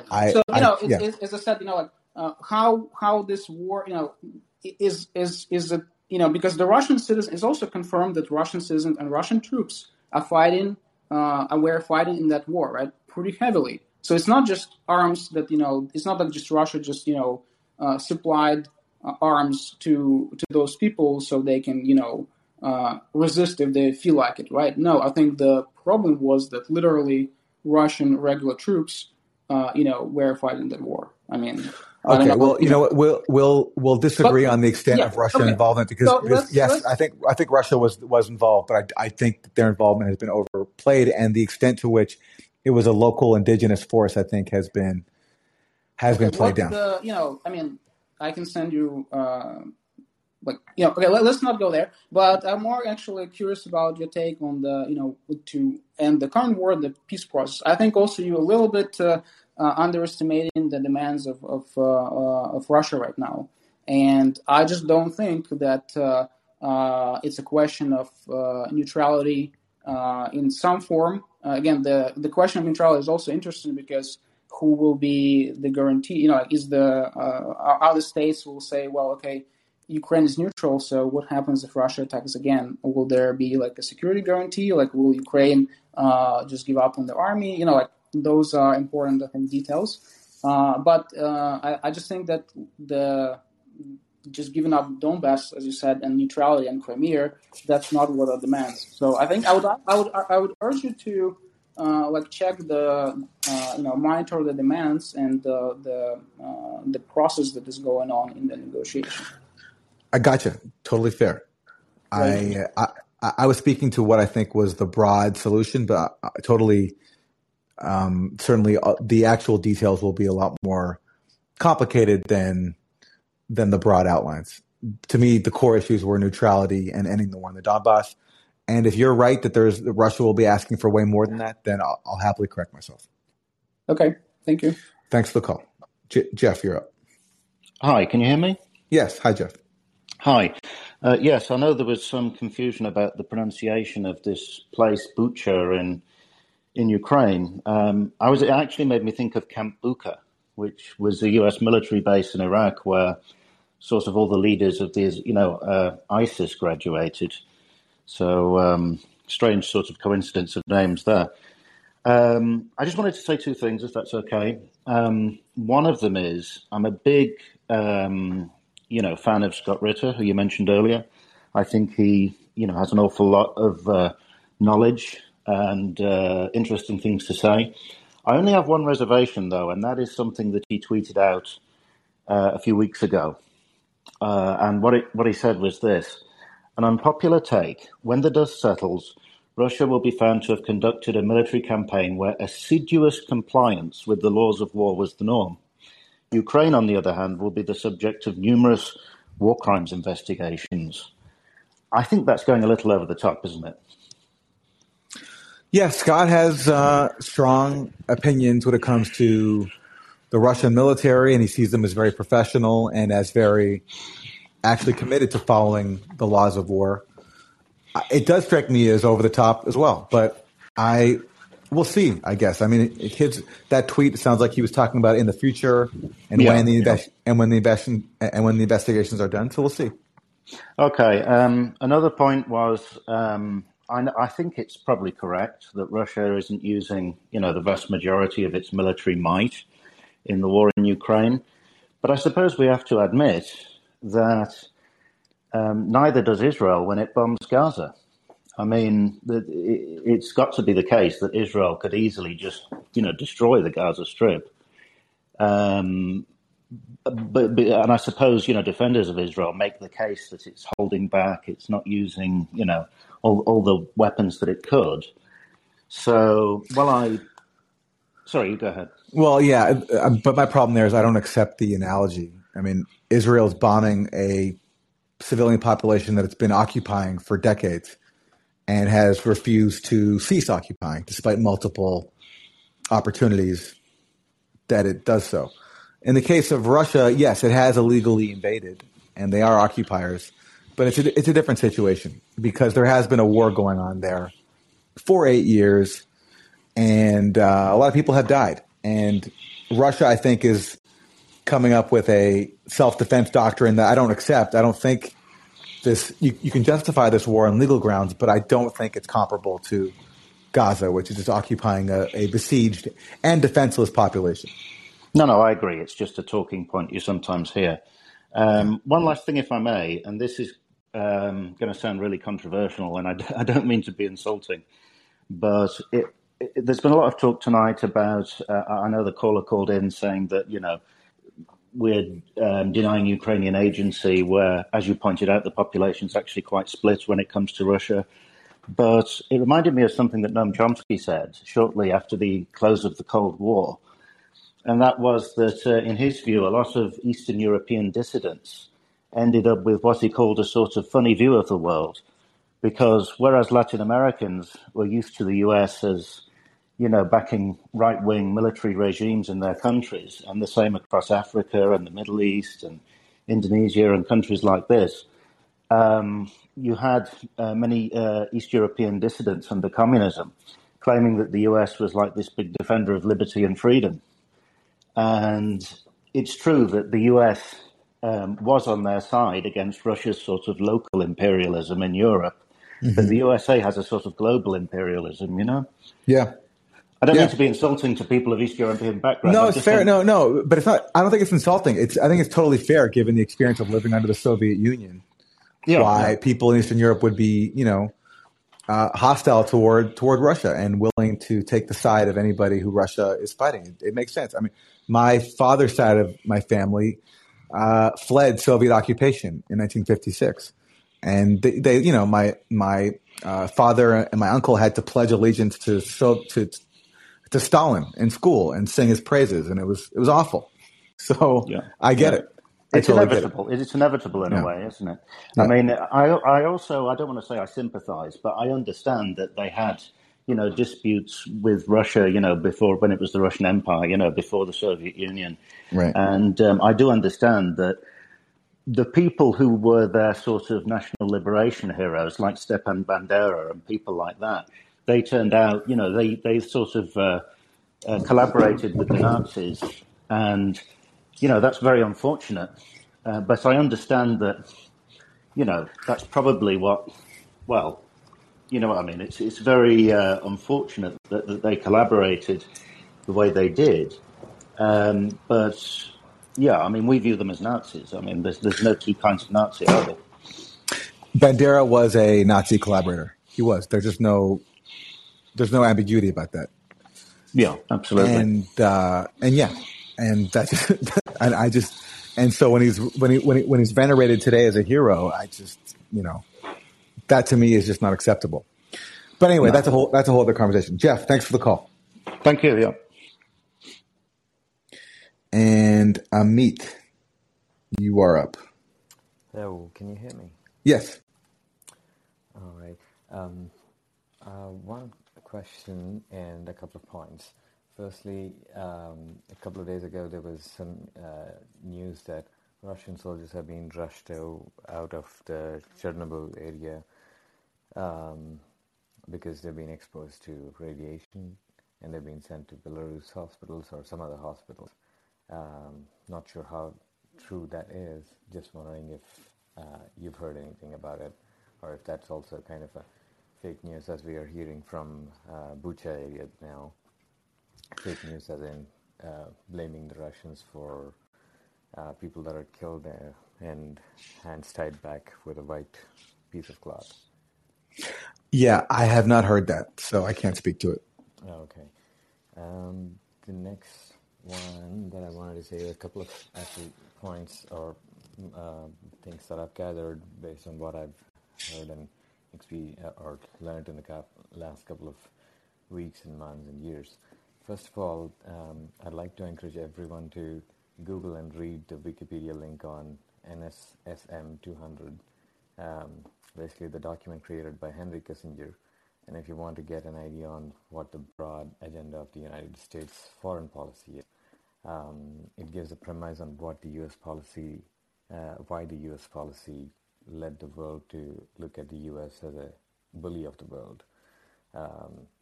Then the next one I wanted to say is the biggest losers in this conflict, like most people, I'm not sure, some people, Sumana, I think, should really understand as the biggest losers in this conflict are the Ukrainian people and the American taxpayers, because we are going to suffer the food shortages, the fuel price hikes and everything, but we are paying for a proxy war. I totally agree.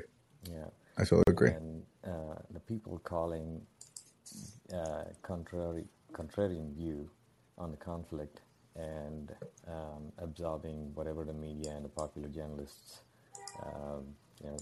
tweet should learn that the same outlets and the journalists who convinced the regime changes in Iraq, Syria, Libya, and now in Iran and Libya and even in North Korea, and Russia now, are the ones that are calling for regime change in Russia. And we know how all those countries have turned into, with no real success of peace or democracy.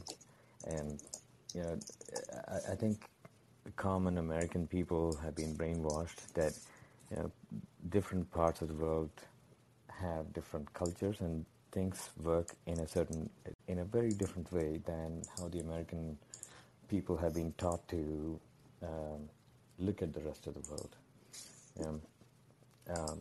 Dictatorships or whatever we may call those things work in certain cultures, like in the Middle East. They lived, they survived, they thrived until the Western intervention in the name of democracy. Right. And then recently, India got some backlash for staying neutral in this conflict, and people should know that in 1971, when India and Pakistan war was going on, the U.S. took the Pakistani side and planned on hitting New Delhi, the capital of India, from Indian Ocean, while India was busy fighting the war on both sides, which is at that time was called East Pakistan, which is currently Bangladesh, and on the Pakistani side. And it was the Russians that brought their submarines and to support India and basically thwarted the U.S. attack on New Delhi. So there's a lot of built-in loyalty or Right. trust and collaboration that India has for decades. Yes. I mean, I'd love to actually talk more about this topic in the future, because India's response to all this has been very fascinating to me, and we're not going to have the time today. And I want to get to other callers, but thanks for weighing in, for sharing with us that was really insightful. So thank you. Sure. And one last point is embargoes and sanctions do not really have any impact on most countries. We've seen Cuba for decades, Venezuela, North Korea, and even Russia for several years. Right. They've been under severe sanctions for decades, and it did nothing but develop more hatred for. Absolutely. And if Cuba and Venezuela and Iran can survive U.S. sanctions, then Russia certainly can too. Yes. Yeah. And most common people, even in Europe, don't like America, and the average Americans seem to think Europeans are obliged to be grateful for American benevolence. That's the sad part. All right. Well, thanks so much for the call. Thank you for the call, Daniel. And then we're going to wind down because I have to go in 10 minutes. So we'll only have time for hopefully a few more callers. Okay. Can you hear me? Yes. Hi. Yeah. Daniel, I live in San Antonio, Texas, and I wanted to bring out my point of view of the effects of this war having on the United States. I'm apathetic to the high gas prices when people complain about them. Simply because, one, I don't own a car, but for the past 10 years of my life, I've been a big advocate for public transit and protected bike lanes. And here's the thing, I heard some of your listeners saying, oh, Putin's bad and stuff like this. And, well, if we don't make peace with Putin soon, maybe within a month or so, what's going to happen here in the United States is that you're going to start seeing bigger and bigger protests because the gas prices are not going to go down that fast and far enough because now you all have all these other consumers in the world. And when you try to go use your public transit service, if you happen to be in a place where there's semi-decent public transit service, I'm on a city bus right now, you're going to find out how it's limited, how the service is slow, and for all those who are thinking, well, we should protect Ukraine, we should hand out Ukraine. No, because the way I see this war is no different than the war in Iraq. This is a way to topple a leader, a country that is rich in natural resources. And if we don't make peace with Russia, enjoy walking a lot. That's all I can say. Daniel, thanks for the call, and thanks for the And plug for yeah. and keep up the good work, Aaron Matate. I love your work. I really appreciate that. Thank you. Thanks. And from Daniel to Dan. And Dan, if you were there, there's a microphone button in the bottom right to unmute yourself. And if not, we'll go on to Rudy. Hello, can you hear me now? Oh, sorry, Dan. I cut you off, so come back in the queue and I'll let you back in after Rudy. Go ahead, Rudy, if you're there. Hey, Aaron, how you doing? Good, good. Hey, man. So I was just wondering, what's the use of the progressives in the United States if, when we're talking about a possible World War III scenario, we can't hear, I haven't heard anything, like, even of substance. Like, what's the position of the progressive left in the United States? We haven't heard anything from AOC, Bernie Sanders, and then what's the comment? I completely agree. I blame Russiagate, where Russiagate normalized this situation where to be on the progressive left, you can't say anything critical of U.S. policy towards Russia, and you have to encourage confrontation towards Russia. You have to worship the CIA and worship NATO, and you're seeing now the impact with the silence of the Squad and Bernie. And Bernie occasionally will say, we don't want to spend more money on a new Cold War, but yet he'll still rhetorically prop up all the talking points that are being used to wage this Cold War. So the progressive left has been completely neutralized on this topic, and I think that speaks to why they're now politically so ineffective, is because they're totally ceding this to the right. There are Congress members from the Republican Party who are much more principled and forceful, and clear in their opposition to this war. Thomas Massey, who is a libertarian Republican, even Marjorie Taylor Greene, who has said QAnon stuff, right? There's a whole highway that the left is leaving to the Republicans to Totally seem like ceding they're it. brave. Totally ceding it. Yeah. And so honestly, they deserve the route that is coming to them in the November midterm elections, because they've been just totally useless on such a critical issue, and that totally impacts not just War and Peace, but their own constituents, because it's working people who are being asked to shoulder the burden for these insane policies abroad when it comes to Ukraine and Russia. So it's been pathetic, and I used to think that maybe it was prudent for Bernie to be silent about Russiagate, because oh my goodness, if he said something, then maybe it would be used against him. But really, he catered to a wing of the party that was dedicated to destroying him, and so they all deserve whatever criticism they get, because it's been so unfortunate. Can I just say one last thing, Aaron? Yeah. So I think if for the people that are saying, why aren't you harping on why Russians are bad, this is exactly why it is. Because in the United States, as soon as you say, yes, Russia, then the media will not allow you to continue. Bernie Sanders, as soon as before he says anything, he says Venezuela is bad. By the time he's able to say anything else, well, they've cut him off. And thus, they just want you to just say why we should attack this country, and then they don't want to hear the nuance after that. So it's a very fine line that somebody in your situation has to walk, because to say that, okay, like Putin isn't an angel, it's to leave these people a big lane to then just say, okay, let's attack these people, and the last point is also to back up what you were saying about the fact that Russia isn't going completely, crazy on this war like we did in the against Iraq. We blitzed Baghdad. We destroyed so much. Um, your guy at the Real News Network had posted an article saying basically that we should be supporting the Pentagon in this war in Biden's office, where the Pentagon is the one releasing information saying, "Hey, actually, the Russians aren't aiming for civilians; that they're actually trying to put in squeeze enough, but like leave a way for them to be able to come back." And the media is feeding the fires of war, and it's the warmongers, the Pentagon, that's saying, no, let's chill out.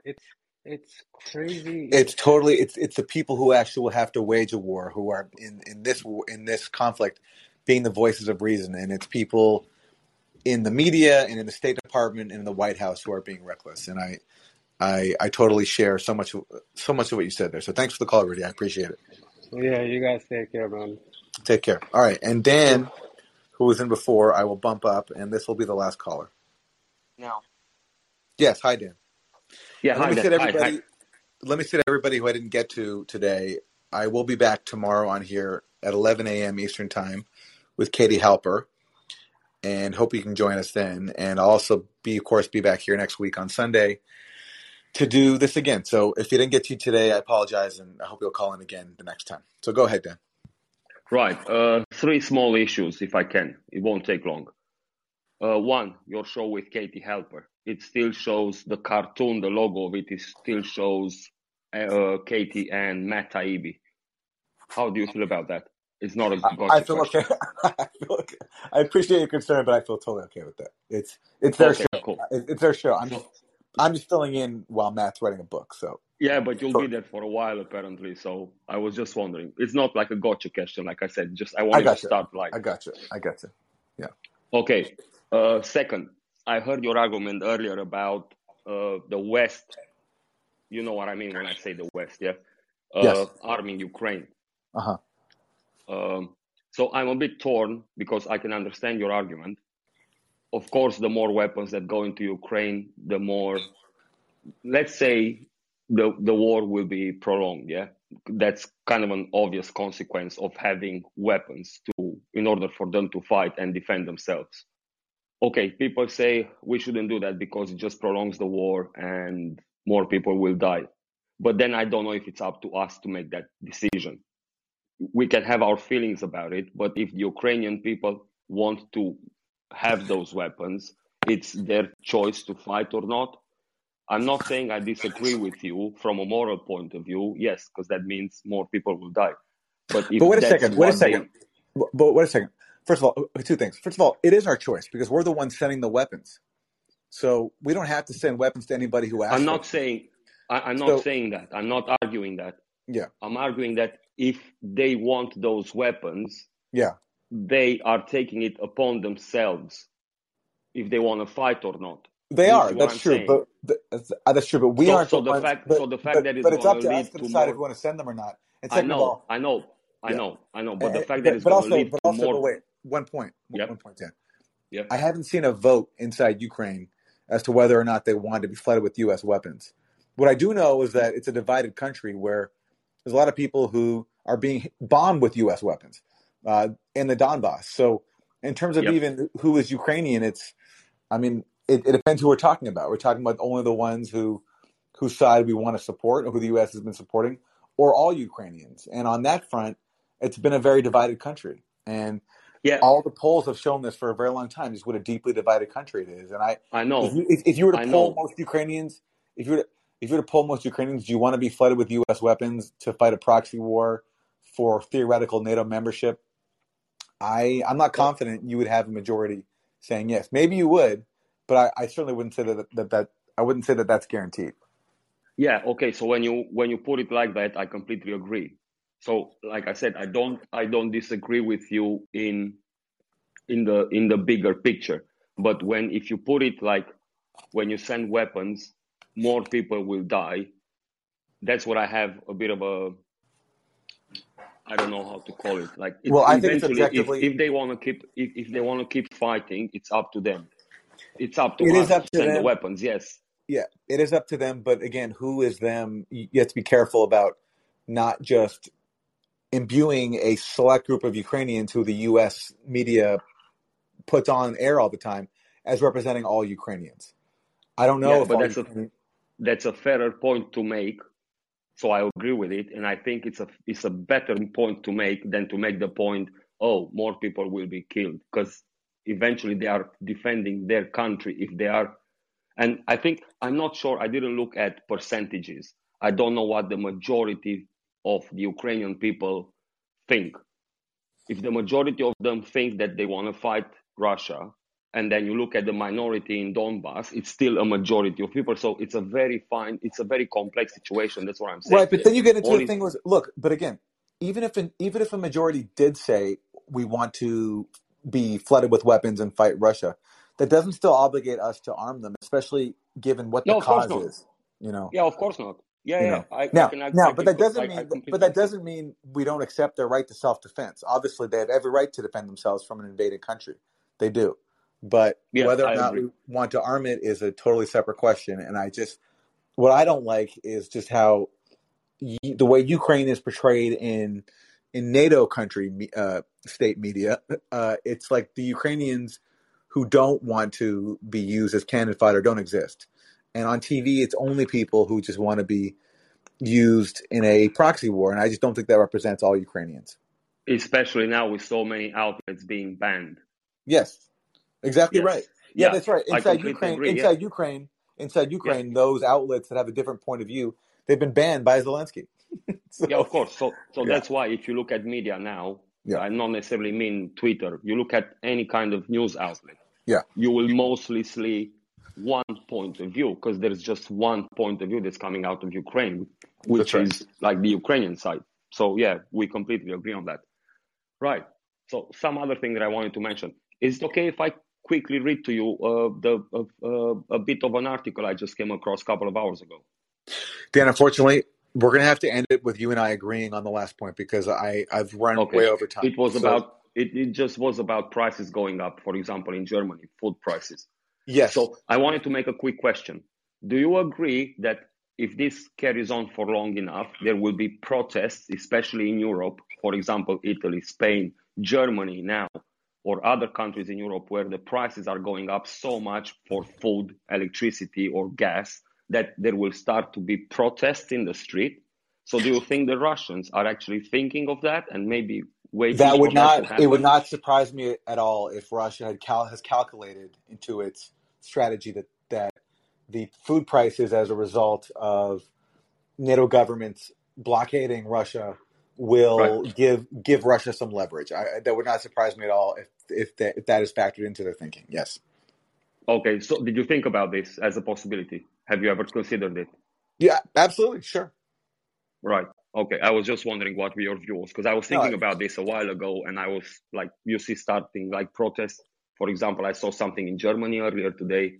You see protests in Yeah. Italy or about NATO expansion, The NATO way money, the Russia is 2%. acting, the way Russia is acting, it certainly looks like they've gamed this out, and that this was factored into their playbook and their strategy. That they can count on, unrest happening to put pressure on governments like On Germany. Western government. Yeah. Yes, yeah. Mm-hmm. All right. So with that, Dan, we're gonna have to end it there. Thanks everybody who called in today and who listened. It's so gratifying and exciting to see this great response and everybody turning out. So thank you for spending some time with me.